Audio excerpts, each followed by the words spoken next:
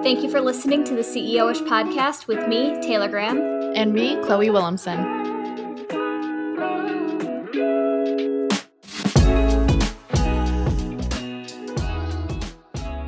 Hello, and welcome back to the CEO-ish podcast. As always, we are Chloe and Taylor, and it has unintentionally been a little bit, you guys. I was battling some severe jet lag after my arrival to Italy, which I will tell you guys more about in a little bit later, and Chloe ended up getting sick, so it just threw off our entire 1 year of CEO-ish podcast plan, and we decided to scrap the entire idea. We decided that we didn't need to dedicate an entire episode to recapping our thoughts over the past year, and that we can just do that over on Instagram. So over the next week or so, Chloe and I are each going to be highlighting each of our favorite episodes, some of our favorite interviews, why they were our favorite interviews, and just really recapping like our past experience and year of the show and everything we've learned from a year of podcasting. I seriously cannot believe it's been a year. Oh my God, Chloe. I know. It's Yeah. weird. But yes, keep an eye out for that. And this week, we are sitting down with Margie Feltoun, who is the co-owner and CEO of Interview Connections, the first and leading podcast booking agency. Margie and her business partner, Jessica, lead an in-house staff of over 25 full-time employees in their now virtual Rhode Island office and have successfully scaled the agency to multiple seven figures. So incredible. Margie is also a fellow podcaster. She has a podcast called We Get It, Your Dad Died, where she speaks with high-performing entrepreneurs about their experiences with grief and death, which won her a first prize in the Best Podcast category at the Rhode Island International Film Festival in 2021, which is so damn cool. Margie is so chill. We had an amazing conversation with her about all things podcasting. I absolutely love interviewing other podcasters. I know I've said this before, but the banter is just so good. Oh, yeah. It feels so different when they have their own podcast. But going beyond podcasting, we also have a very powerful conversation about her traumatic loss and how it transformed her life and contributed to her success as an entrepreneur. We know you guys are going to love this episode, but we have a ton to catch you up on before we hear from Margie. So Taylor, what's been going on with you over in Italy? Oh my gosh, I have so much to catch you guys up on because I haven't chatted with you guys since before It's been a minute. I left. Yeah, and I had some drama leaving, let me tell you. Okay, so I'm just going to start there. My COVID test. So this might be I'm just an idiot and I did not know this, but it could also be it was very strict because this is Italy and they were one of the countries that got hit the hardest by COVID, I would definitely say. I don't think anybody would argue that either. And I flew Delta for those who were curious, and I kept receiving a bunch of emails stating that I just needed to have a COVID test, like the antigen test, 1 day prior to my arrival or to my flight. So I did that. I had an appointment booked 2-3 weeks in advance. I'm an extremely organized traveler. I don't like to be in the last minute rushing scenarios, trying to get documents, etc. So like you guys already can tell where this is going, and it was literally my worst nightmare. So I get my COVID test done, no problem, blah, blah, blah. And I go to upload all of my documents to Delta's pre-board and pre-check so you can skip all the lines. And trust me, you definitely want to do that. The lines are not worth standing in. But they denied my COVID test and they rejected it. And they told me that I took it too early because I took it at 12:30 and my flight wasn't till 4. So I was 3.5 hours too early to take my COVID test. And then I had the unfortunate panic because we live in the United States and this apparently still is a problem, but finding a COVID test readily available was not easy, especially like within the next 24 hours. And this came with a story. So Chloe, I've been waiting to tell you this and waiting for your like reaction to all of this. So, oh no. Coming back to even more drama with my COVID test, CVS, I have a bone to pick with them, okay? They texted me the wrong fucking address to where my COVID test was, and I pulled into an abandoned parking lot.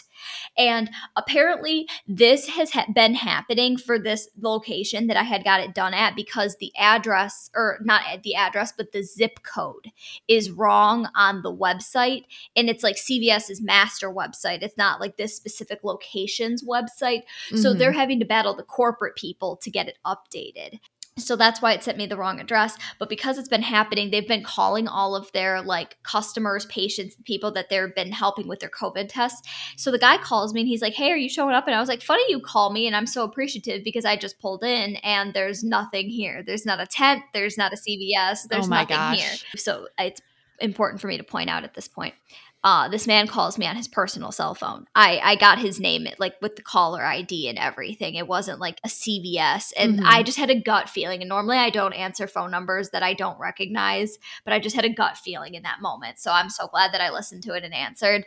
Well, fast forwarding to me not being able to find an available COVID test, I literally call this guy's personal phone number, have a mental breakdown about not being able to find a COVID test, and explain my situation to him. And he just starts laughing at me and tells me that he will sign me up for a 10 a.m. appointment, and he like inputs all my information. And so I get like a formal appointment reminder from CVS. So it wasn't like a sketchy situation or anything. But yeah, that dude came in so clutch for me. You guys have no idea. I ended up getting a COVID test the morning I left for Italy at like 10 a.m. It was, oh my gosh, as about close to cutting anything as I would ever like to come. It was a terrible experience for me as a type A person who likes to have all of my ducks in a row. Yeah. There was a moment in time I literally did not think it was going to be in the cards for me to be on this trip, but I did it. I made it to Italy.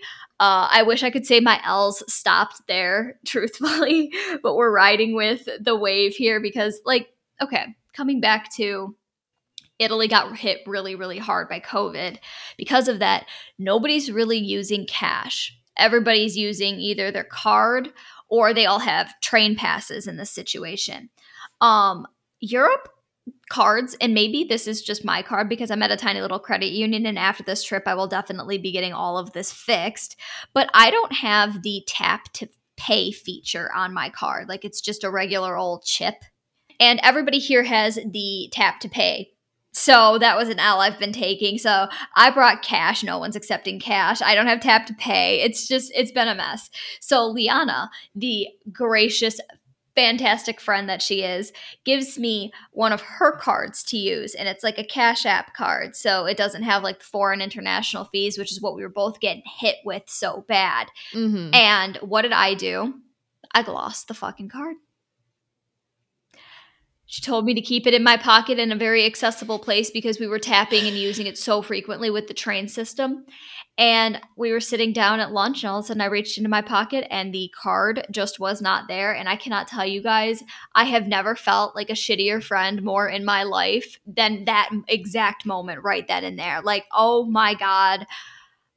Truthfully, I'm going to be completely honest. The only reason I am still living is because I'm me and it's Liana. If this would have been literally anybody else, Liana probably would have killed them.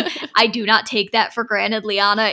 If and when you listen to this, I love you so dearly. I'm so sorry. I'm trash. Like, an edible arrangement will be sent your way. I have no idea. Oh my gosh. Like, the L's I've been taking on this trip have been the equivalent to Chloe in Mexico. If you know, you know. I will link that episode in the show notes. Yeah. I don't know what it is about traveling, but it's just like I've never taken this many L's on a trip before. I have it. I have before. Every time I go to Florida, it's a headache. I hate the state of Florida. You can't be mad at me for saying that. If you are a listener in Florida, I'm so sorry. It's just a terrible state. I can't do it. But yeah, every time I go to Florida, something happens to me there, or something happens with my flight, like a layover or almost missing something. It's never a good experience for me. I usually have good experiences on vacation, but I do get sick pretty easily on vacation. You get dehydrated, bitch. I get dehydrated. You get so dehydrated. And then my immune system's like, yeah, I'm out of here. Yeah. But I have been here officially. So I got here on the 20th. It is now Monday, February 28th. So I've been here 8 days. I have done a lot of stuff since we last chatted, you guys. Like, a lot of stuff. I have been living through your Instagram stories. If you don't follow me on Instagram at TayGramBiz, please go look. Like, if the one thing I can say about Italy, everybody knew this, but the food here is insane. I've had some of the best pasta and pizza and gelato and coffee of my entire life. And I know this is like the biggest, most privileged thing I can say, or one of, but like not even my Nespresso machine at home is going to do it in the coffee department for me after this trip. Like that's such a bougie thing to say, but my gosh, it's so different over here. I am just dying not being there right now. You should be here. I'm sorry. I should be here. Next time. Your cousin should have just postponed her wedding. I'm sorry. I know. Like, doesn't she know it's all about me? I'm kidding. If your cousin's listening to this, I'm so kidding. Congratulations. No, and I was so happy for you. Yeah, it was fun. I'll tell you guys about that later. Yes, let me finish my travel recap, okay? So we've been staying in Milan. It's been so beautiful. It's been very interesting because I've traveled to a few different regions of Italy at this point, which I'll get into in a little bit. But Milan is so modern and business-centric for Italy compared to like Rome or Florence, which is where I've been. So I'll start with my little solo day trip that I did to Rome all by myself. I was very excited. That was the first solo trip that I've ever taken myself. Normally, like, I've traveled alone in the sense of like I've gotten myself to places. I've gotten places a few days early. I've taken flights by myself, etc. But I have never like traveled, navigated, done the entire day on my own, etc. So I was really proud of myself for this one. Like it was like a really big confidence boost. But my God, it was an action-packed day, you guys. And I just have to state that the city of Rome has stolen my heart. Like, I absolutely love it. I want to live there. I want to go back. I want more time there. I actually wish I would be staying in Rome instead of Milan, like knowing what I know about the trip now. But it's just a reason to come back. So I left Milan at the ass crack of dawn. It was still dark. It was so early to get to Rome. And it was like a 3.5 hour train ride to get there. Totally worth it. And then the second I got there, I hit the ground running. I got myself some coffee, a cappuccino as always. And then I went to Trevi Fountain, which I cannot express to you. No amount of video will ever be able to fully capture the detail or how like just massive the size of this fountain was. And I just enjoyed sitting there for like 20-30 minutes, just taking in the view of it, enjoying the water, making wishes. I had like a bunch of family members and some friends give me coins to make them all wishes in the fountain. So I was doing that for a little bit. It was so cute. That's fun. And then after, I meandered around and I strolled on over to the tour station where I bought Skip the Line tickets. I personally like to do tours on my own. I'm not a guided tour person. However, I ate my words on that one at the Vatican, and I'll get into that later. But for the Colosseum, so I bought a guided tour. I like to do the Skip the Line stuff just because I can't stand waiting in those kinds of lines. And I'm so glad I did too. If you were planning a trip to Italy, I would highly recommend buying your tickets to like the Colosseum or any of the major attractions like the Roman Forum, Palatine Hill, etc. All of that. Buy the Skip the Line tickets. It's worth it. But I started at the Colosseum, and my God, the Romans were some brutal people, but man, they were master engineers. Like, I just can't even express how large and how massive and just structurally sound the Colosseum is as a building. I understand why it has withstood the test of time. I understand why it is a world wonder. It is just jaw-dropping to look at, truthfully. And I cannot shout out Rick Steves' audio guide. If anybody knows or travels frequently, you probably know Rick Steves, but he has like an app. His tour guides in the audio books that he's been doing on his app have saved me my entire trip a ton of money not doing guided tours, and his Colosseum one was so good, and I learned so much about Roman history and culture and got refreshed on a lot of things that I had forgotten about in school that I like. When he said it, I was like, oh yeah, I remember learning about this, but it's just kind of things you forget about over the years until you're reminded or discover the passion for it, and willingly pick it back up. Mm-hmm.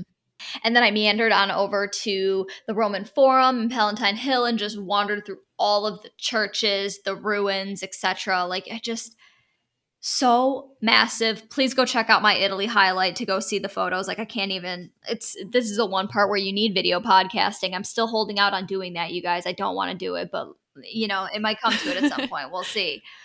But that's gonna like totally change the way we record. We are both in comfy clothes with our hair a mess right now. Like we're gonna have to get ready to podcast. yeah, It'll be a big I thing. don't want to do it. I'm avoiding it for as long as possible. Mhm. But after that, I did take a little break because I needed to eat so bad, and I got tramezzini, which are like these little sandwiches that are like grilled there, but there's a couple different things, and I did not know this, but artichokes are super big in Rome. So my tramezzini sandwich had like artichoke. I almost like choked when I said that, but it had artichoke, cucumber, like spinach, feta. It was really, really good. I was very happy that I got that, and it was a nice little pick me up before I went to the Vatican. And the Vatican, wow. Oh, wow. Is all I can say about that. Like, no amount of preparation can prepare you for how much time you truly need to be able to spend at the Vatican. I could have spent an entire day there and probably still felt like it was not enough time. Chloe, I can say this to you because you realize like the hometown aspect of this, but the Detroit Institute of Art, you know, the feeling of like how big that place is. Mhm. This is a very similar feeling where there are just so many rooms to look at. But because all of the rooms are done by like, I don't know, Michelangelo, there's just so much to look at, you know? And there's so many paintings on the ceilings, and there's just so much detail, and everything has a texture. Like, it was so overwhelming. And at one point, I had to stop filming at the Vatican and like taking photos and stuff because I was just like, there's just too much to look at and too much to take pictures of. And I just had to take it in. But wow, to see Michelangelo's work like in person, like everything I've read about since I was a kid, because I did go to Catholic school, so it's stuff that I've read about in history books, in religion books, in textbooks, in the Bible, all of that my entire life, you know?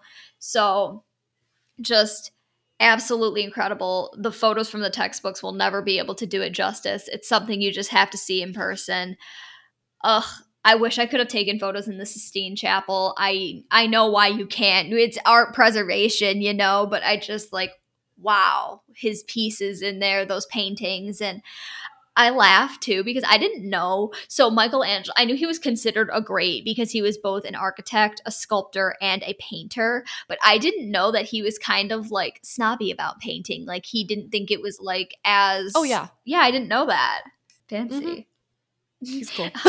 Yeah, it was so cool. I love Rome, and I truly wish like I could have spent more time in the Vatican. I wish I had like you really need 3 to 4 days in Rome. I did my best to see it all in a day. I didn't get to the Spanish Steps. There's still more I wish I could have done. I will definitely be back. Oh my God, I loved it. All right. I'm And going then with after- you. Yes, for sure. For sure. And then after the Vatican, I had like the best pasta I've ever had in my entire life. It was fantastic. I bought myself two dinners because I deserved it at that point. Like when in Rome, let me tell you, you buy 2 pasta dinners. So yeah, it was just fantastic. And I did so much walking at this point that I was just so excited to be sitting. Like Chloe, you know we are horizontal ass bitches. Mhm. I wanted to be sitting so bad. Sitting is an underrated activity. I think more people should sit, honestly. There's an exercise movement going around, and I'm an advocate for sitting. More people should sit. More people should. I have never hated myself more in a moment than I do at this exact time. Okay, anyway, moving on. Saturday, I didn't do much. I don't think I even said what day I did this, but my solo day trip to Rome was Friday. Then Saturday, I just laid in bed and contemplated the lingering effects of my body and how sore I was from how much walking I did on cobblestone all day. So grateful. Such a great experience. Would do it all over again. Loved it.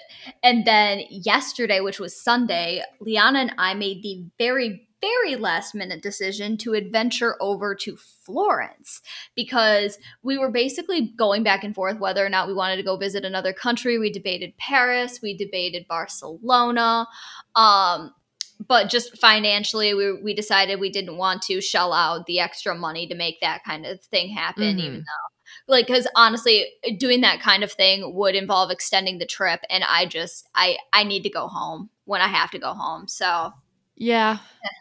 That just is what it is. I'll be back. We miss you in this time zone. I'm conflicted because I love having an entire day before everybody else is awake, but I hate working from the 8 p.m. to 10 p.m. window. Oh my God, I just want to be done at that point. So what hours are you working? My hour is on Italy time, so if I'm keeping up with Eastern Standard Time, your 9 a.m. to 5 p.m. is my 3 p.m. to 10 p.m. Okay. I think I would prefer that. It's nice to have a whole day, especially as morning people. Mm-hmm. But yeah, that'd be good. That'll be good when we go back and we can work from there. For sure, because we're going to Italy. We're moving to Italy. I'm convinced. It's happening. But on to Florence. So I promise you guys, I'm almost done with my Italy recap, and then Chloe can talk. So Liana and I made the last minute decision to go to Florence, which was only about like an hour and 50 minutes away. It was a much faster train ride than my train to Rome. And then we got off the train, and this was a lot more casual and relaxed, mostly because I tried to make it super go, go, go. I wanted to go to the Accademia Gallery and I'm totally going to mispronounce this, but it's the museum that starts with an E. It might be Uffizi or Uffizi museum, which has a bunch of Michelangelo, Leonardo da Vinci's pieces, etc. But those tickets were so beyond sold out, and those museum lines where I just like I'll catch it on the next time I come back to Italy. I was not going to spend the entire day waiting in line for two things when I had so much more to see and do, you know? Well, I would make you go back to that anyway. So Oh, for sure. I'd be happy to re-experience it all. Florence was so picturesque, and that is honestly the best way I can describe it. It was so cute, it was so romantic and charming. Like, we honestly spent the majority of the day just wandering the streets. We spent more money on food than we did attractions, truthfully. Like, that's cool though. So I'll start at the beginning of my day. We did the Duomo di Firenze, which is the church in the Cathedral of Florence, which is like a beautiful plaza, etc. And we just wandered around. Then we wandered through some side streets, got some coffee, wandered through the shops. Cannot express to you how cold Florence was, though. Wished I would have swallowed my pride and wore the winter jacket because it didn't match my outfit and I was being vain 100%. It was so cold. But yeah, we saw the bridge, and I think it's called the Ponte Vecchio, or I'm definitely saying that wrong, and I feel so bad when I mispronounce like landmarks and stuff. We did the Plaza de Michelangelo. It was just so good. I have a like Florence recap coming up on my Instagram that like perfectly recaps all of the days and everything we did. Oh, we also did the Garden of Gucci. That was one museum that we did. That's cool. And we were able to get into that. So that was just freaking fantastic. I loved Florence. We had the best time. It's also the birthplace of gelato. So we had some incredible gelato. Oh my gosh. I loved it. And it was so fun to feel how different, like, because Rome, Florence, and Milan all have very, very different feelings. Like, if you want the culture and the history and that feeling of something always to do, Rome. If you want like that quiet, slow living, picturesque, romantic, charmed feel to your life, Florence. But there's still like a ton to do in Florence too. I'm definitely missing a ton more things that we did in Florence, like in terms of the churches and stuff, but I am going to mispronounce all of the names and I just feel bad. We tried to go to Santa Croce, which is where Da Vinci, Galileo, and Michelangelo are buried, but we didn't account for the fact that we went to Florence on a Sunday, and all of these cathedrals were actually going to be in mass and in service the entire day, so we didn't get to go in. But it was really cool to see the services in action because, they're huge landmarks and attractions, so a ton of people visit there, actually attend the services, so they have chairs and projectors all along the outside in the plaza, so there's plenty of seating for everybody. Oh my gosh, that's so cool. It is beautiful. And the architecture here, like, we just don't put the love and time and attention into our buildings here. And I'm sorry if everybody just heard the like panic in my voice happen for like 3 seconds. I literally almost dropped my laptop. I have a very interesting podcast set up here. Chloe insisted I bring the microphone stand because I wave around and move too much and it's annoying to edit. So You win, Chloe. But yeah, that's about what's been going on with me in Italy. I am still here until Saturday. Right now it's Monday. I really don't want to leave. I'm not going to lie to you guys. I have no desire to leave, but it is what it is, you know? Wow. Well, I am just dripping in FOMO in West Michigan. Is it still snowing there? Because it's been like, I mean, it's not warm here, but it's like, I want to say 40s, 50s, sometimes closer to 60s on a really warm day and super sunny here. But there's no snow. So it's not like super cold. I think it's supposed to snow maybe today. Either today or Wednesday, it's supposed to snow. But there have been a few days where it's been like mid 40s, low 50s. So that actually was one of my updates, is it was a very hot and sunny day in Michigan at 40 degrees. So I went for a hike, and literally everybody in Grand Rapids had the same idea. Like I only went on 2 paths, but like both the paths, everybody was on them. So that's just kind of how it usually goes in the springtime. Once there's like the first day that everyone can go hiking, everyone's like, yes, gotta go. But it was really fun. I'm glad. What else has been going on with you? It is officially your turn to catch us up on everything that you've been doing. So my catch up, sorry guys, it's way less exciting than Taylor's, but one of the first things that I did that I'm really excited about actually is I finally like went through my closet and I seriously got rid of like 75% of the stuff. I have 3 trash bags like full of clothes to donate. And I've just been needing to do that forever, and it's been really hard because like I don't like most of my clothes, but I'm like, don't want to get rid of it because I might need it, you know? So I finally did it, and it feels great. So good. It's like when you like get a short haircut or something, it's just like, it's a new me. I love it. Now, the real and better question is, are the bags in the back of your car ready to be driven around for the next 3 months until you actually go to a donation center to do it? They're actually in my bedroom. They haven't even made it to the car yet. Proud of you. Thanks. And then my next update. So TikTok finally listened to everybody. And they have folders in your favorites now. So you can organize your favorites. And that is just game changing. Oh my God, you can do that now? Yeah. If you go to your favorites, you can organize in the folders.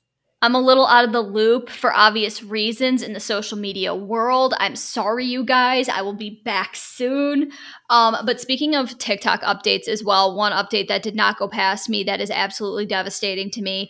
Pot Roast, the legendary cat of TikTok, has passed. I Rest in was peace. Devastated. I have never had such an interesting parasocial dynamic relationship with an influencer, let alone a pet on the internet. Like, that one hit me hard. It felt like I lost my own pet, and I send all of the love and support to Pot Roast's mom because I can't even imagine. Mm-hmm. Rest in peace, Pot Roast. R.I.P. Roast. R.I.P. Roast. All right. My next update is, so I've never fought with somebody on the internet, right? But I did last week. Chloe went off on a museum, or was it an aquarium? No, first, okay, let me tell you. So I'm in a Facebook group for muralists, right?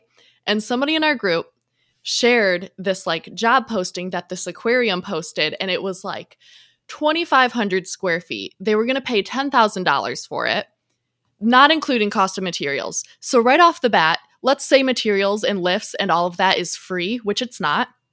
But let's just say it is. Still at $10,000, that's less than $4 per square foot.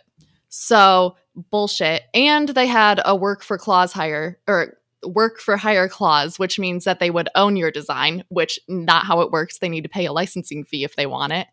And another red flag was they were requiring a design to apply, and you had to pay to apply. So it was just like such a bullshit thing. And so somebody shared that in our Facebook group. So obviously everyone in the group is like, oh my God, what the fuck? This is bullshit, you know?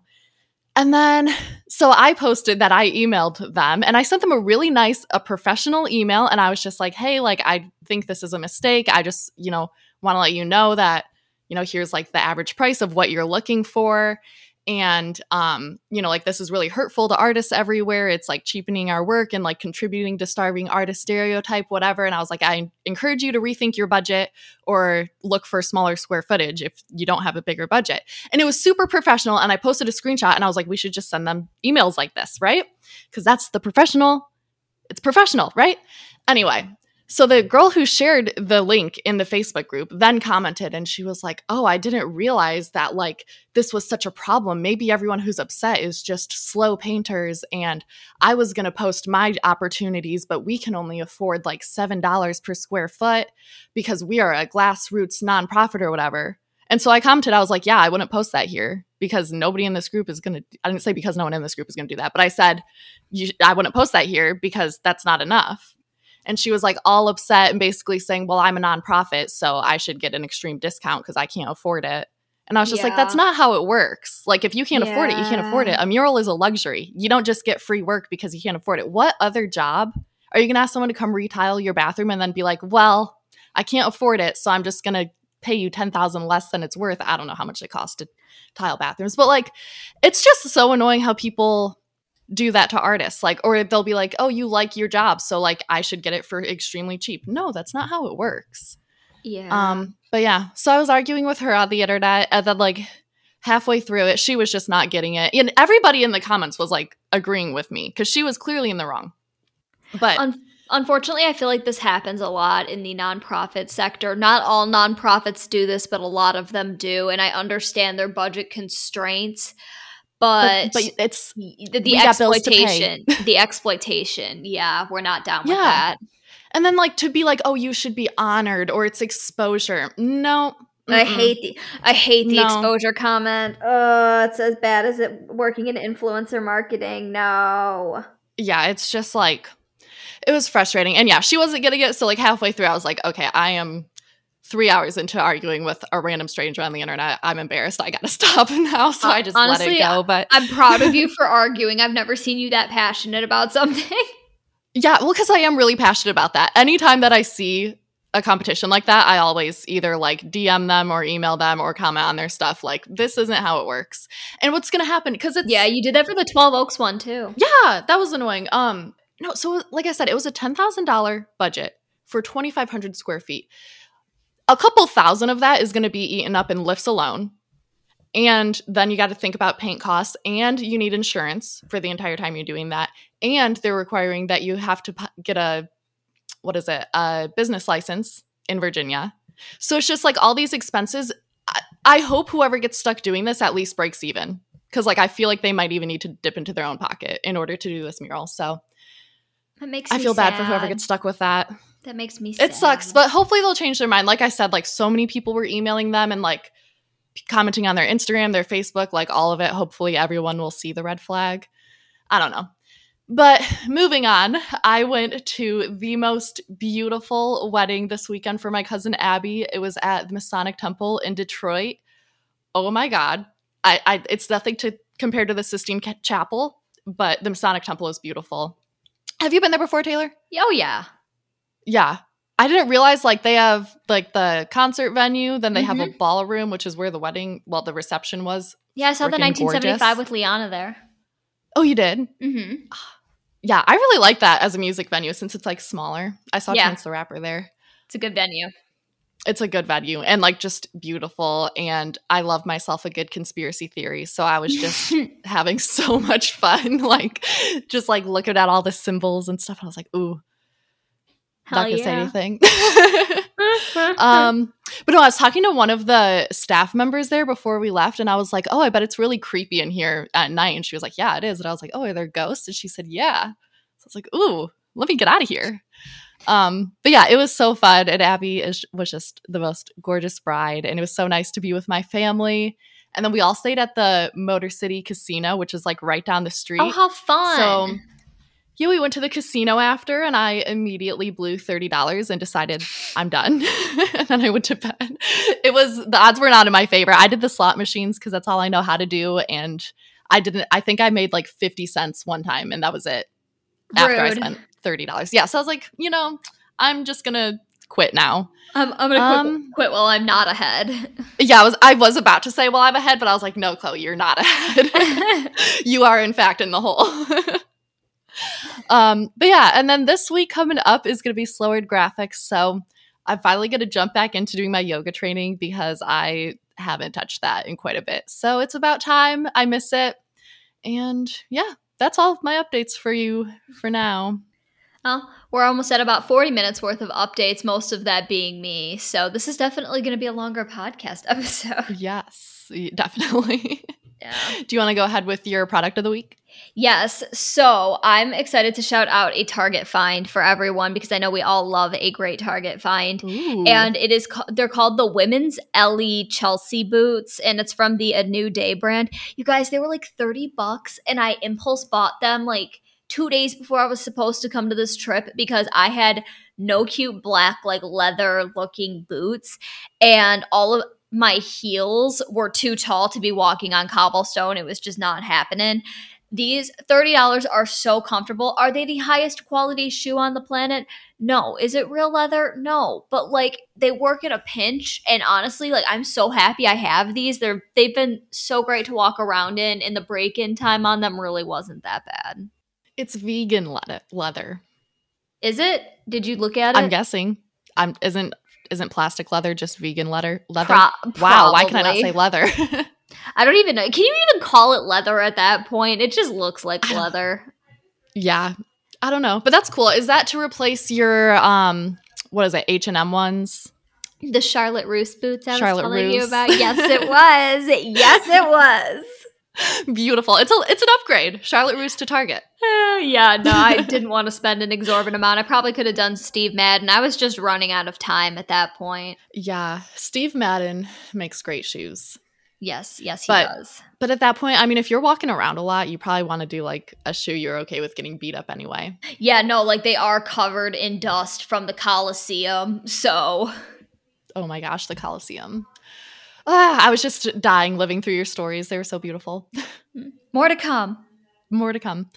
All right, my product this week is Glow Recipe Watermelon Glow Niacinamide Dewdrops. Niacinamide?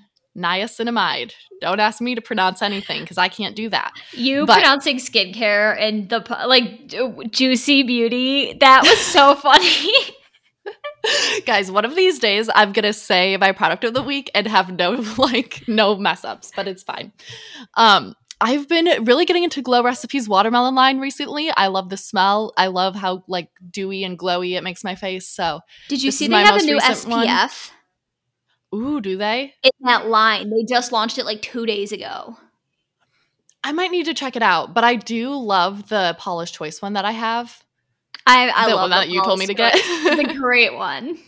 It's a great one, and I think I'm gonna like just stick with that one. But I might maybe if I could get like a sample of the SPF or like test it in the store, I'll see. You could definitely probably get something like that in Sephora. Do they do samples now? I know they were being weird about it with COVID for a while, rightfully so, but yeah, I don't know, and I feel like they would be more likely to do that and maybe not like lipstick samples anymore. They shouldn't have been doing that anyway. The testers. Oh, for sure. I think they have like the little lip brushes that you're supposed to like scrape off on like the product onto, or you're supposed to take like break it up, but you're definitely not supposed to apply it directly from like the tube to your lip. Oh yeah, but I feel like that's still sketchy. Yeah, for sure. Because I feel like people would like double do it. I don't trust that. Like I wouldn't use them. I would try them in high school, and then I thought about it and I was like, I don't know if I trust everybody who used that. So yeah, well, I mean, when you ask a Sephora associate, they will clean the product for you, but not everybody asks. Oh, will they? Yeah, for sure.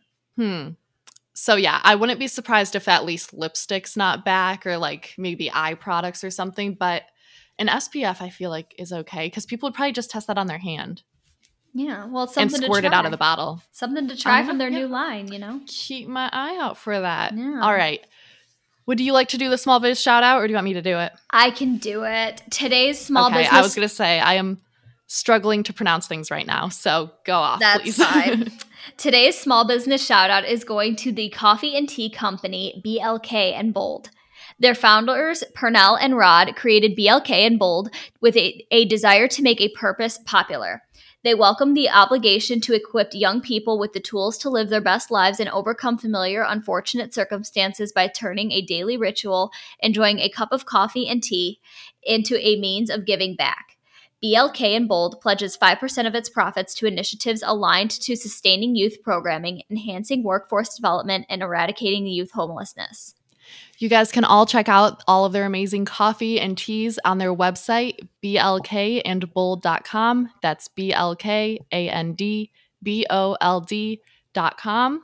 And without further ado, let's welcome Margie. Yes, and also thank you guys for being here for an entire year of CEO-ish. Like, this is the longest I think I've ever dedicated myself to doing anything doing anything like hobby-wise, honestly. Like, I am a notorious person for starting projects and never finishing them. It's the ADHD.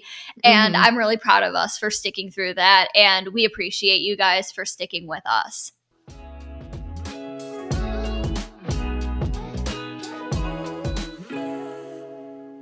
Hello and welcome to our podcast, Margie.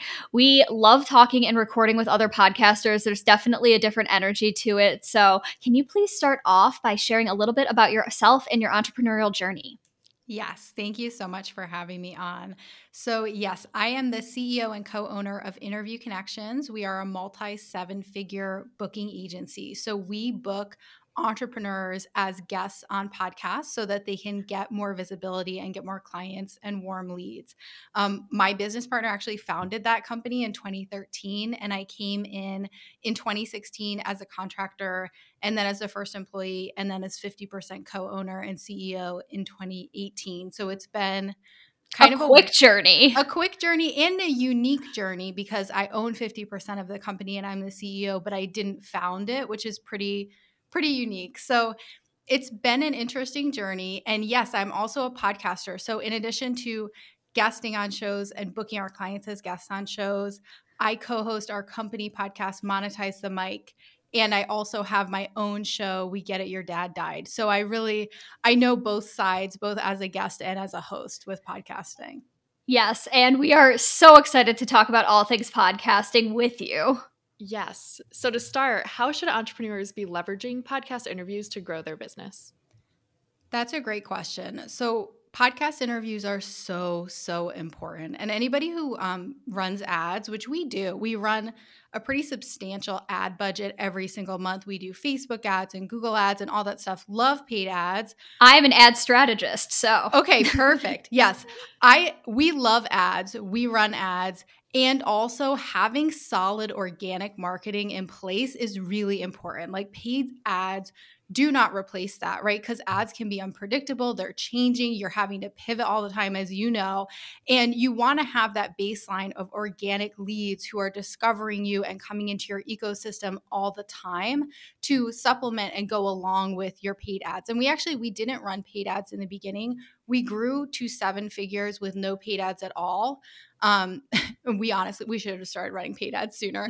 But honestly, I say this all the time. Paid ads only amplify what's working and will amplify what isn't working. There is no paid strategy without that organic piece. So I'm so glad you said that. Yeah, that's such a good point. We should have started earlier. I think at around 800K, in revenue, we probably started doing more paid ads just to like start learning them, because it was like once we hit 7 figures, we were the only people in our mastermind group of 7-figure CEOs who hadn't run ads. So we had to like learn really, really fast and work with someone like you to do not DIY ads. Don't do it. You need an expert. It's very complex. But yeah, so it's so important for entrepreneurs though, because everything's all about discoverability, right? And there's a reason that presidents and CEOs and famous people, like everybody's in podcasting now. Everybody has a show. Everybody's guesting on shows. And it's such a powerful way to reach new people, but not to just like reach them in a going wide way. You can really go deep, right? Because the people who hear you on other shows or listen to your podcast, they feel like they know you. They feel like you guys are BFFs. And that is so powerful. That true connection is what creates business growth and clients and great relationships and referral partnerships and all of that good stuff that really is based at its core on true connection and relationships. I think there is something very intimate about the podcasting space, even if you choose not to do that video component. I know a lot of people have shifted towards doing that, but one of the most attractive things about podcasting to me was the fact that I could literally just turn on a microphone, sit on my floor in my sweatpants, and just have a conversation. And those conversations can be very intimate and get like very deep with people. So I definitely agree with you there. Yeah. And yes, the audio only is amazing too, because for people who know they need to be getting in front of new audiences all the time, but they can't, speak on 4 stages a month. Some people do, not during the pandemic, but it's so much more low pressure than speaking on stage, but you really can get similar results in terms of transformation, impact on the audience, new people finding you, establishing yourself as an expert, but you can be in sweatpants and at home, which I love as well. I know. I love that all the podcasters too. Like I see like Alex Cooper of Call Her Daddy. She's got a whole team of people now and they're all filming in their sweatpants. Like you see everybody behind the scenes still in sweatpants. It's fantastic. I love that. What types of businesses can benefit from utilizing a guest expert strategy? So primarily, I would recommend guesting on other shows for anybody who has an online business, especially a service-based online business. And yes, product-based businesses can do it. We have some product-based businesses who are really successful, but usually a product-based business is going to look at a strategy like this and look at volume, and the volume really isn't going to be that high. We mostly book our clients on mid-range shows. So each episode has maybe 100 to 1,000 or a few thousand downloads per episode, which if you're selling a $10 product, probably isn't going to move the needle for you on sales.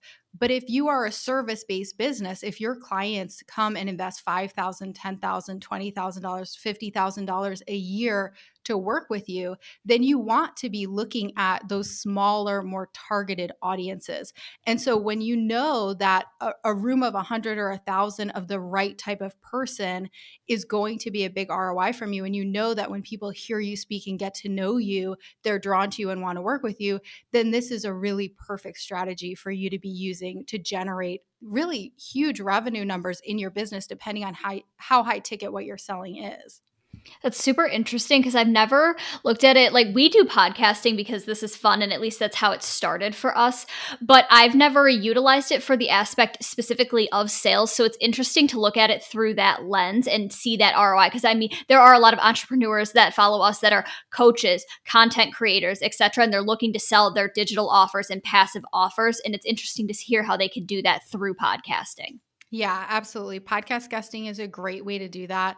And you deliver a great interview to the right audience, and then you give a simple call to action that people can follow to stay connected with you, to join your email list, whatever it is.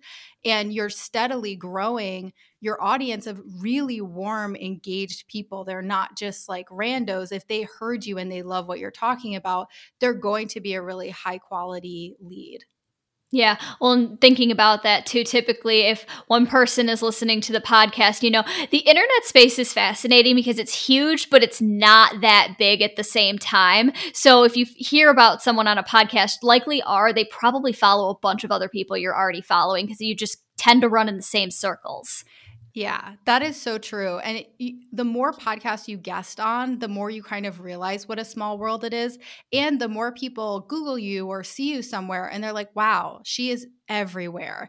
And that social proof is valuable, right? Like if I'm looking to work with someone who does what you do and I see you everywhere, personally, I'm going to interpret that as a sign, right? And if I'm less woo-woo, I'm still going to see it as this person clearly knows their stuff. They are clearly an expert in this space.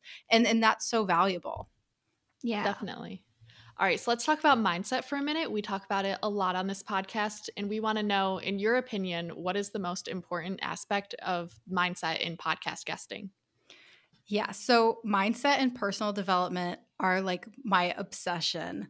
And mindset comes into play so much with podcast guesting, which really every aspect of business, because we all know, and we've all probably been there, where you can do everything right. Like the tactics and strategies you're doing are on point. They are working for other people with the same target audience, but they're not working for you. And you know that it's like, okay, look at the energy, look at the mindset, because it seems woo-woo and fluffy, but it's really not. It really does have a big impact on like the hard numbers of your business. So with podcast guesting, we teach our clients a lot of strategies for how to maximize their opportunities, how to know they're on the right show, how to network with the hosts, how to have messaging and topics and questions that are really going to bring out the best in them, how to have a good call to action. So we do all that tactical strategy to help our clients monetize interviews. But there is this mindset energetic piece that in looking at, we work with hundreds of clients. Since 2013, we've worked with thousands of clients, and looking at the clients who are just like far and away the most successful, just like crushing it, like closing sales, the number of like the amount of revenue they're doing, even we are like, whoa. And the thing that they all have in common is their mindset and their energy. And they're going into it looking at like, how can I serve? We had a client, we still have a client, she works with us still, who actually is a product-based business owner, which like I said, is kind of rare for us, right? Because if you're an online service-based business, it's a no-brainer. It's low-hanging fruit. There's going to be an ROI. You could do a lot wrong and you would still get clients from doing this. But for product-based businesses, it's a little bit more hit or miss. And she saw a huge ROI just after a few interviews, which is much faster than we would usually tell people to expect results. And so we asked her, like, what are you doing? Because clearly you're doing something. And she said, when I go on podcasts, I act like every person in that audience paid $10,000 to hear me speak. You have to. Mm-hmm. Yeah. And that's the mindset though. It's not like, what can I get? Who's going to buy? I need money, like dollar signs in my eyes. It's like, I'm giving enough value that you're showing up and hearing this for free, but I'm giving value as if you paid 10 grand to hear this. And I want you to get an ROI on that. And as soon as she said that, we were like, that's what it is. That's why she's doing it. I can't tell you how happy I am to hear that people are thinking that way and starting to enter more of this new age thinking, because the community over competition mindset has gotten me so far in business. I have always been a share what you know, because if you give it all to people, they're going to wonder what they'll do for you or what you can do for them when they actually pay for it, but the older generations never, like, I did not grow up going through college being taught that you should teach everything you know, because then people will be like, well, why would they want to pay you if they already can get the information from you? And I just couldn't disagree with that kind of thinking more. So I'm so happy to hear that that kind of success has worked and paid off for somebody. Yeah, that's such a great point, and that's something we talk to our clients about all the time. And podcasting is such a collaborative space. It's kind of a magical place. It is very collaborative. It's very creative.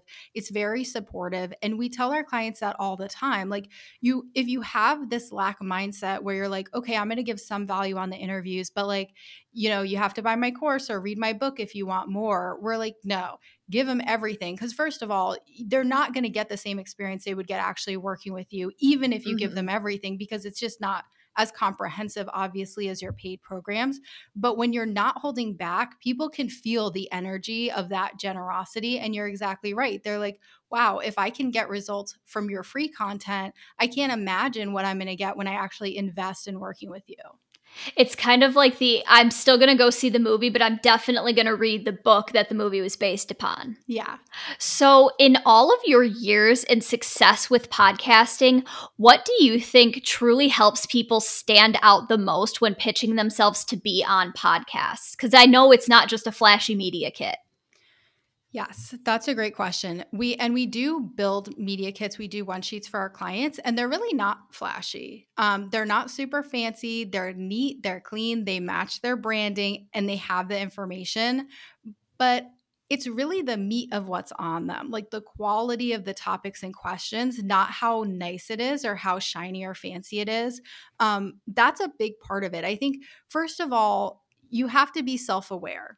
You have to be self-aware, I think, about the level of expertise that you're at. Because if I have a brand new business that's doing $50K a year in revenue, that's awesome. Like, that's great. But I'm not going to go on Oprah. And I think sometimes people are like, I want to be on Oprah and I want to go on Joe Rogan. Well, not anymore. But they're brand new. You know what I mean? And so it's really about, you want to have confidence, you want to reach, you want to stretch, but you also want to be really honest with yourself about the level that you're at and what you actually want. because the ego is like, I want to go on Oprah. I want to go on this, which of course that would be amazing. But it's like, come back to your actual goals. If my goal is to get clients and I work with 6 and 7 figure entrepreneurs, I don't need to go on Oprah. Like there's hundreds of mid-sized podcasts that would get me in front of my target audience. So I think it's really letting the ego go and letting the shiny objects go and looking at like, what is my actual goal for this? And how do I get to my goal? And that's when you end up going on shows that you've probably never heard of, but the shows are awesome. The hosts are amazing and a great connection for you. And the listeners are the right type of people to take action and become dream clients for you. Absolutely. All right, so pivoting a bit, we want to have a conversation about grief and loss as a business owner. As you mentioned in our intro, you have your own podcast, We Get It, Your Dad Died, where you speak with other high-performing entrepreneurs about their experiences with grief and death. We would love to hear your experience with how grief and loss have empowered you as an entrepreneur. Yes. So this is one of my favorite things to talk about, which is why I found actually that I talked about it so much as a guest on shows and that it evolved and evolved. And then I ended up starting my own podcast, which happens to a lot of our clients. If you want a podcast, but you're not really sure, if you start out guesting, you'll start to sort of evolve what you're talking about. And then your own podcast can grow kind of naturally out of that. It's a great strategy. Yeah, it really works. And then ideally you're doing both. Like ideally you have your own platform and your own podcast and you're guesting in front of new audiences, which is a really nice balance. So what happened to me was in 2015, I was living in Taipei, Taiwan as an English teacher. And I found out that my dad had died by suicide. And it was very sudden. I'm an only child. We were very close. My parents were still married. And like understandably, my life totally fell apart. So I can't even imagine. Yeah, it was.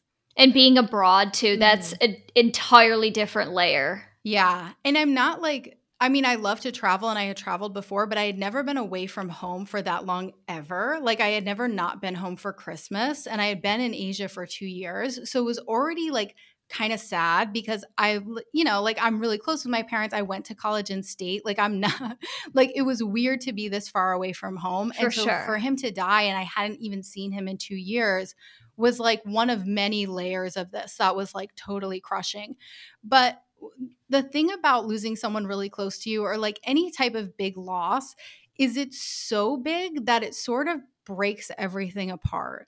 And it's sort of like you get kind of very present because the ego, I think, starts to back away or break off just because there's nothing you can do. All your old paradigms don't work anymore. You don't have a playbook for how to deal with this. And the gift in that pain is that I think it makes you very present. So that was a really big pivot for me, a really big shift. So I realized I had to like quit my job and do this international move and plan the memorial and like working with my mom. And then my parents were hoarders. They had a hoarded house. Like, so growing up in a house with mental illness is like a big part of what made me who I am too. And before my dad died, I had been planning to clean out the house. I was like, I'm finally going to do it. It had been this thing that had been like felt so insurmountable to me. And it was something that I had so much shame about and so much like sadness about that they were living that way. Like I was so angry when I was living there because it was so overwhelming and chaotic. And then once I wasn't living there anymore, I was so sad that they were living like this. And so I did a bunch of research on like hoarding, cleanup, and all this stuff. And I was like, when I get home from Taiwan, I'm going to clean the house. And then my dad died. And then I came home from Taiwan and I just was like, well, I guess I'm still going to clean the house because I can't leave my mom like not only grieving, but like in a house where she can't really function well or have people over or do anything. So I embarked on this insane 5-month project where I was up at like 5 a.m. and then I would finish cleaning at like 8 p.m. I took 1 day off in 5 months. And I'm not really a hustler. Like I don't really grind. That's really not my style. I like a lot of space and rest. You are the perfect energy for this podcast, and I cannot emphasize that enough. I'm so glad. So yeah, like I'm not a grinder. I'm not a hustler. I've never done anything like that where I just like work straight through. But it was like I didn't have a choice, or it felt like I didn't have a choice, because it was like, if I don't do this, who's going to? And so it really showed me what I was made of and what I was capable of. And it was a lot like starting a business, because I had no idea what I was doing. I had never done this before.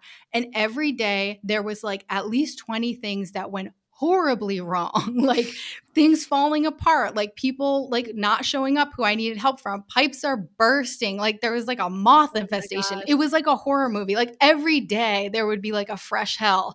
And I'm like, and there were so many times that I was like, am I on a hidden camera show? Like, this cannot be happening. But every day it would happen, like new things would happen. And I just had to keep Googling and figuring it out and calling people and figuring out. And people, like the first few people would be really negative and be like, well, nothing you should do. Like, just give up. It's impossible. And I'd be crying and I'd still be calling people. Finally, I'd reach someone who'd be like, no problem, I can help you. And I'd be like, oh, thank God. And then something else would happen. So it was just like 5 months straight of like having to find the right people, having to deal with like so many problems that seemed impossible, but just pushing through and pushing through and pushing through. And then I ended up finishing the house clean, which was really exciting. Kind of weird type of excitement because my dad had just died. So I was also like really depressed, but it was like an amazing accomplishment. And like getting my mom to work with me. If anyone's tried to like work with a hoarder on cleaning, they're very resistant. And sometimes that can come off as being kind of nasty and mean, just because it's like threatening for them, right? It's like they want to be left alone. And her husband had just died. So it was like, understandably, when I'm like, cool, so we're going through like 18 bankers boxes today. Isn't that great? And she's like, leave me alone. But I was like, no, this is for your own good. I'm not going to leave you alone. But it was hard, right? Because we're constantly butting heads. I'm constantly trying to like figure out how to motivate / manipulate her into like doing what I need her to do. And when I finished the house clean, the day that I finished it, this huge dumpster got like taken away. It was like, it looked beautiful. We had like bought new furniture because of all the cat pee on the old furniture. It looked like it was staged. Like it was amazing to have grown up in a hoarded house and then to be looking at this house that was like cleaner than like the average house. And then I moved. I moved the day we finished to Colorado. I'm from Rhode Island, because my partner at the time had gotten into grad school, and that had been the plan before my dad died.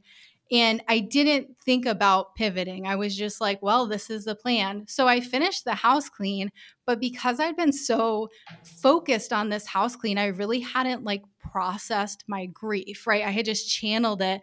And then I get in a U-Haul and drive across the country to Colorado, where I have no friends and no family and no job. Everything was new and there was nothing familiar. Yes. And then everything fell apart. Like, duh. But at the time it was shocking. Yeah. But unsurprisingly, it was just like things started to unravel. Like I wasn't in therapy at that time. Even though I'm an advocate of therapy, I had been in therapy, but for some reason thought like that at that moment, going through the worst thing of my life, that I didn't need a therapist. Like this is the level of delusion that I was at. And I was basically in fight or flight all the time. And people thought I was doing really well because I was like sharing a lot of motivational quotes and I was working out a lot because I had all this like crazed grief energy. But if that does not tell you that social media is a facade, I don't know what does. Yeah, I know. A lot of like sweaty selfies and motivational posts. And like, I wasn't trying to be fake. Like that stuff was making me happy. You know, the posts, I was like, I'm going to share this because like this resonated with me. And like, I'm going to share my progress and inspire people to get healthy. And also I was in a mental breakdown. Like, so it's like, and my relationship was totally falling apart because I was like a nightmare person. I mean, I was so angry. I was so upset. I didn't like, you know, he had just moved to this new place. So he's like making new friends. And like, I didn't want to leave the house. I didn't want to talk. Like, how do you meet somebody new when your dad just died and you just came out of this house clean? Like, I didn't know how to relate to people anymore. I didn't know how to talk to people. I just wanted to be home with my cats. And it was really bad. But one thing that came out of that is I eventually found a job and I hated it. I was selling jewelry because I came out of a sales and fundraising background. But my now business partner, Jess, who I had worked at in door-to-door canvassing for like a few months when I got out of college, we had reconnected because when my dad died, I needed people to come foster pets for me to get them out of the house until I could get back to the United States. And my dad's cat, Kitten, Jess came and fostered, and she ended up adopting Kitten and still has Kitten. Oh, I know. love that. And that's how we reconnected. So it's like we had just been like coworkers. We weren't like super close. But then she saw my post on Facebook. She was like, yeah, I can come get a cat. My cat just died. Like, I need a new cat anyway. And it meant so much to me that she did that because everything was going wrong for me. And finally something went right, like with Kitten finding a great home. And it was so cute. And like Jess's kids loved Kitten. And so that reconnected us and caused me to start seeing her Facebook posts because we started interacting on Facebook again. And I saw her post that she was hiring remote contractors at $15 an hour for Interview Connections to be booking agents. And I had just learned about remote work and was like, wait, you can work from home in sweatpants? Like, I am in. So my business career really started from a desire to work from home, like in sweatpants. And then I became a booking agent and I started researching my clients because I was booking all these entrepreneurs as guests on podcasts. So I was listening to their interviews. I was reading their websites. I didn't know anything. This was 2016, so it wasn't that long ago. I'm like Googling, what is SEO? What is content marketing? What is B2B? Like, what is like all this, like I had all these real estate investors and I had never owned any real estate in my life. So I was like learning. I've been there. Yeah. So I'm like learning so much. And from listening to them, I realized like, oh, I want to be a business owner. Like this is who I am. I'd always been miserable like as an employee. And I was like, oh, this is like, I want to be an entrepreneur. And so I ended up, my relationship unsurprisingly totally imploded because I was a lunatic. And so I ended up moving. We love the self-awareness. Say that. Yeah. So I ended up moving back in with my mom in shame. My uncle had to come help me and we drove the U-Haul and my 2 elderly cats in the car. Of course, the air conditioning broke day 1 of the trip and it was the summer. Like, it was really like, yes, it was like a year and a half of like the universe clearly being like, come on, like just everything going wrong. Like, come on, you can do this. So you can do it. Yeah. And so, but I finally got the wake up call after like a million things going wrong. I moved back home with my mom. I get into like serious trauma processing EMDR therapy with like an amazing woman. And I start to just kind of like rebuild myself and rebuild my life. I'm doing a lot of personal development. And Jess asked me to become the first employee of Interview Connections in 2017. And I said yes. And there's a picture of me like holding the nameplate she gave me with a cat on it. But I went home and I just like cried my eyes out to my best friend because I didn't want to be an employee. I wanted to own a business. And I had been trying to grow these like MLM side hustles and stuff. And it just was not going well. But I wanted to be an entrepreneur. And I was like, if I accept this job as an employee, I'm like taking a step backwards in terms of my freedom. But my best friend was like, this is going to be great. And I could feel that it was like, I should do it, but I just didn't understand how it would get me where I wanted to go since it seemed like a step backward. But I trusted it and I did it. I became the first employee. And because I had the background of cleaning the house and dealing with like nightmare after nightmare all day, every day, and I had done all this therapy and processed my trauma and my triggers and I was doing personal development, I was like the best first employee ever. And I was so resilient. Like nothing could faze me. Like I'm hiring people. I have no idea what I'm doing. People are freaking out and quitting. We're having every like nightmare employee scenario you could But it's not a burst pipe. So like Exactly. You're chilling. Yeah, but moths aren't flying at my face. So I'm like, no, we're good. And it was like that, all of that stuff came together to make me such a strong first employee. And first employees of a company, it's a very entrepreneurial position. And there's a lot of opportunity there. And after all of that and like putting in so much of myself into building this company and being so resilient, I negotiated 50% equity. Jess and I had been talking about starting another business together because she could tell that I was an entrepreneur and that I was she either needed to start another business with me or I was probably going to leave at some point, even though I was super loyal to her because she had adopted kitten, she could tell that I was an entrepreneur at heart and that at some point I would need to own a business. So we You would talked about your ceiling and you would have needed something more. Totally understandable. Yeah. So we talked about starting other companies together and potentially a media company.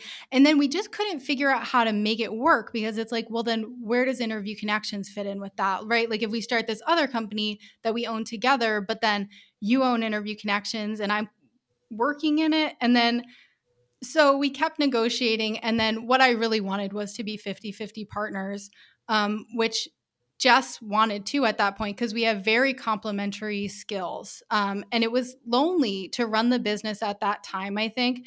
Even with a first employee like me who was in it, there was a lot on her and it was really stressful. Like learning how to hire W-2 employees for the first time and having such like a heavy service that is so high touch that takes so much manpower and overhead to deliver. I'm going through it right now with her. I don't know what I'm doing, man. Nobody does. It's all going to be okay. I'm here for you too if you want a voice message. It's a steep learning curve. It's sort of like tubing, like on the back of a boat where you're just like hold on and you're just with like one arm. The one arm's already off. Yeah, just keep holding on. Like you'll get to calm waters and then you'll be like, oh my gosh, like we did it. But yeah, it's a wreck. It's insanity at first. And so I asked for 50% equity. There was some negotiation. Her husband, for obvious reasons, was like, wait, what? But I really made a case for like, I can get us to 7 figures and here's how. And I like laid out my plan. At that time in 2017, we were at like about $400,000 in revenue. And I was like, I can get us to 7 figures in a year. This is how, like, these are the goals. It's really doable. This is how we could restructure our programs and packages. And she ended up going with her gut, even though everybody was like, this is insane, and being like, yes. And so we became partners and we didn't quite hit 7 figures the next year, but we did go from 400,000 to like 850. And then that's a big jump. Yeah, it was a big jump. So it's been a journey. Wow, and like that is awesome. That's the kind of money that pays other people's salaries too. That's not nothing to turn your nose up at. That's not buying yourself a new piece of software. That's buying yourself some really expensive software, making a couple business investments, getting a new coach, and hiring an entire staff of people's worth of money. Yes, we have over 20, I think we have 25 right now, full-time W-2 employees with benefits. Which is, we've come so far. It's amazing. Yeah, it's still like you're still going to have days that are tough. But, and I like that you mentioned coaches too, because having coaches and mentors at every step and like kind of bringing in new mentors at every new phase has been huge. You know, I bet I can say this to you too, because you're someone who's done both the therapy and the coaching too.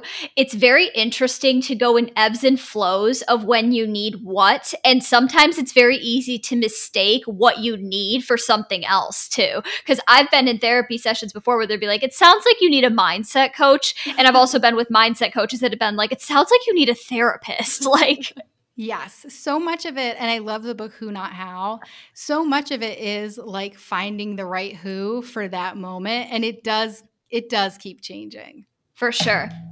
So I have a question that I want to come back to with the whole related to grief thing. And knowing what I know about your story now, it's going to require me to restructure it a bit. But I'm wondering, so when your dad passed, obviously you were not an entrepreneur at that point, but going through what you've gone through now, how can business owners, maybe somebody is self-employed, maybe they only have a couple contractors, maybe they're still running the show by themselves, but how can they set themselves up for success to be able to step away, take time off if they had to, if something like this were to happen, because life is inevitable. We cannot control things that like this that happen to us. And for a lot of people, that would probably send them back to a corporate job, not having an entire staff of people to carry out the work. Yeah, that's such a great point. And I talk on my podcast to like different entrepreneurs, and some of them went through grief a long time ago. Some of them did go through losses when they had a business. I think the key thing is having someone there. You don't need a whole team of people. I recommend a lot of books because I love to read. There's a great book called Multipliers that everybody who was going to be leading people in any capacity should read. But it's all about using multiplication, not addition, to solve problems. So not looking at, I need to keep adding more people, but how can I get more out of the people that I have? And not more like, how can I work them harder and have them do more hours, but like more of their brain power. Like, how can I lead them in a way that's making them smarter? And that book is a really, really good thing for that, because you don't need a huge team. Like, depending on what you're delivering, you can probably have a much smaller team than you think, but having at least that key right-hand employee who and that's who I was, right? And you don't have to give them equity in your business, but having that person who you can count on, who is really capable, not just as an implementer, but as a thinker. That's really big, because if you just hire implementers to implement your vision, it's going to get to a point really quickly where you're a bottleneck because you're doing all the thinking and all the strategy. You need people who can actually make decisions for you so that not every decision has to filter through you. And that's a process and you have to develop them. But even if you can only have one contractor or one employee who's your right-hand person who can cover for you, that will take a lot off you so that you can focus on business development and growth and vision and strategy for the future. And it will also give you a lot of freedom if something does inevitably happen in your life and you need to step back. That person is able to run the business, grow the business, hire, and do all that type of stuff for you. Love that. Love that. Okay, so how has podcasting affected your relationship with grief? That's such a good question. I think it's been really interesting. I didn't set out to have a personal brand around death. But as you talk about something, as you go on podcasts, so I go on at least 4 shows per month, every month as a guest. And that's what we recommend for our clients as well.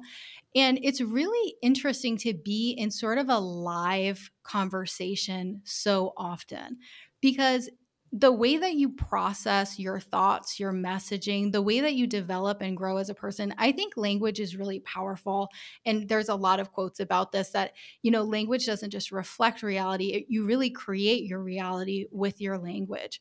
So talking about grief, I think, has really helped me understand it in new ways that I wouldn't have if I was just thinking about it and not talking to other people. And the other thing is, it's been surprising.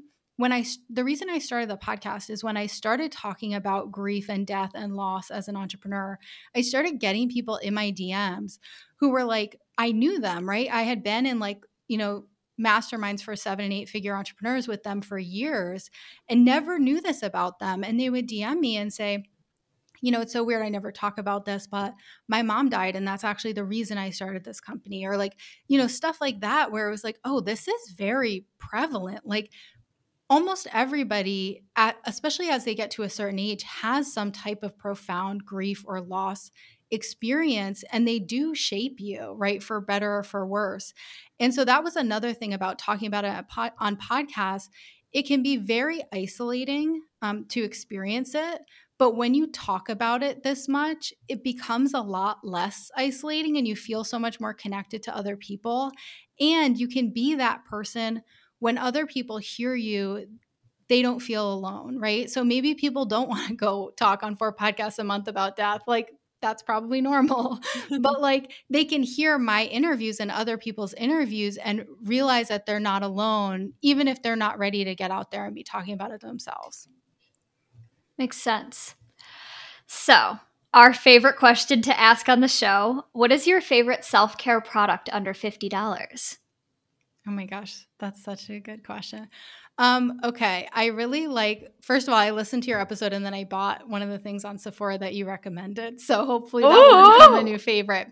My favorite self-care product, I don't know if this is self-care because it's not even a treat yourself. I have very dry skin, so this is very much a survival product.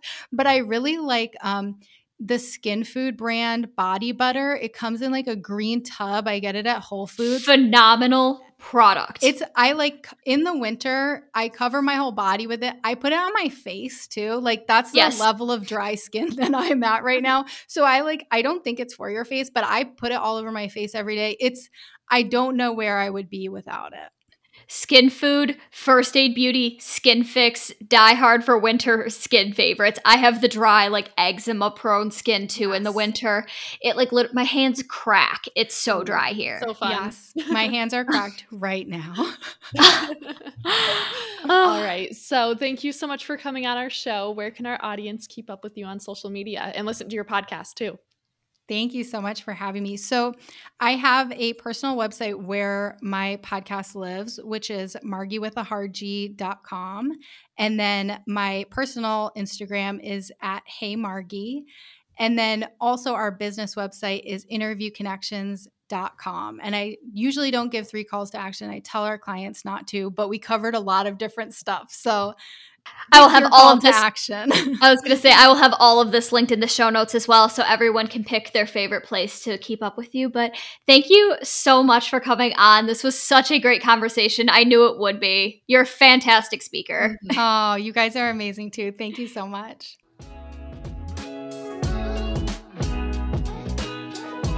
All right, you guys, that is it for today's episode. We hope you guys enjoyed it. And as always, we love you so much. Be sure you are following us over on Instagram at CEO-ish Podcast. We always post polls and episode updates and info about our guests over there. It's a great time. You should definitely check it out. And you should follow us on our personals, of course, at chloew.art and at taygrahmbiz. Make sure you're subscribed to CEO-ish wherever you listen to podcasts. And if you're an Apple Podcast listener, be sure to give the show a 5-star review. It really does help us out, and we read every single one. And we will see you CEOs in the next episode. Bye!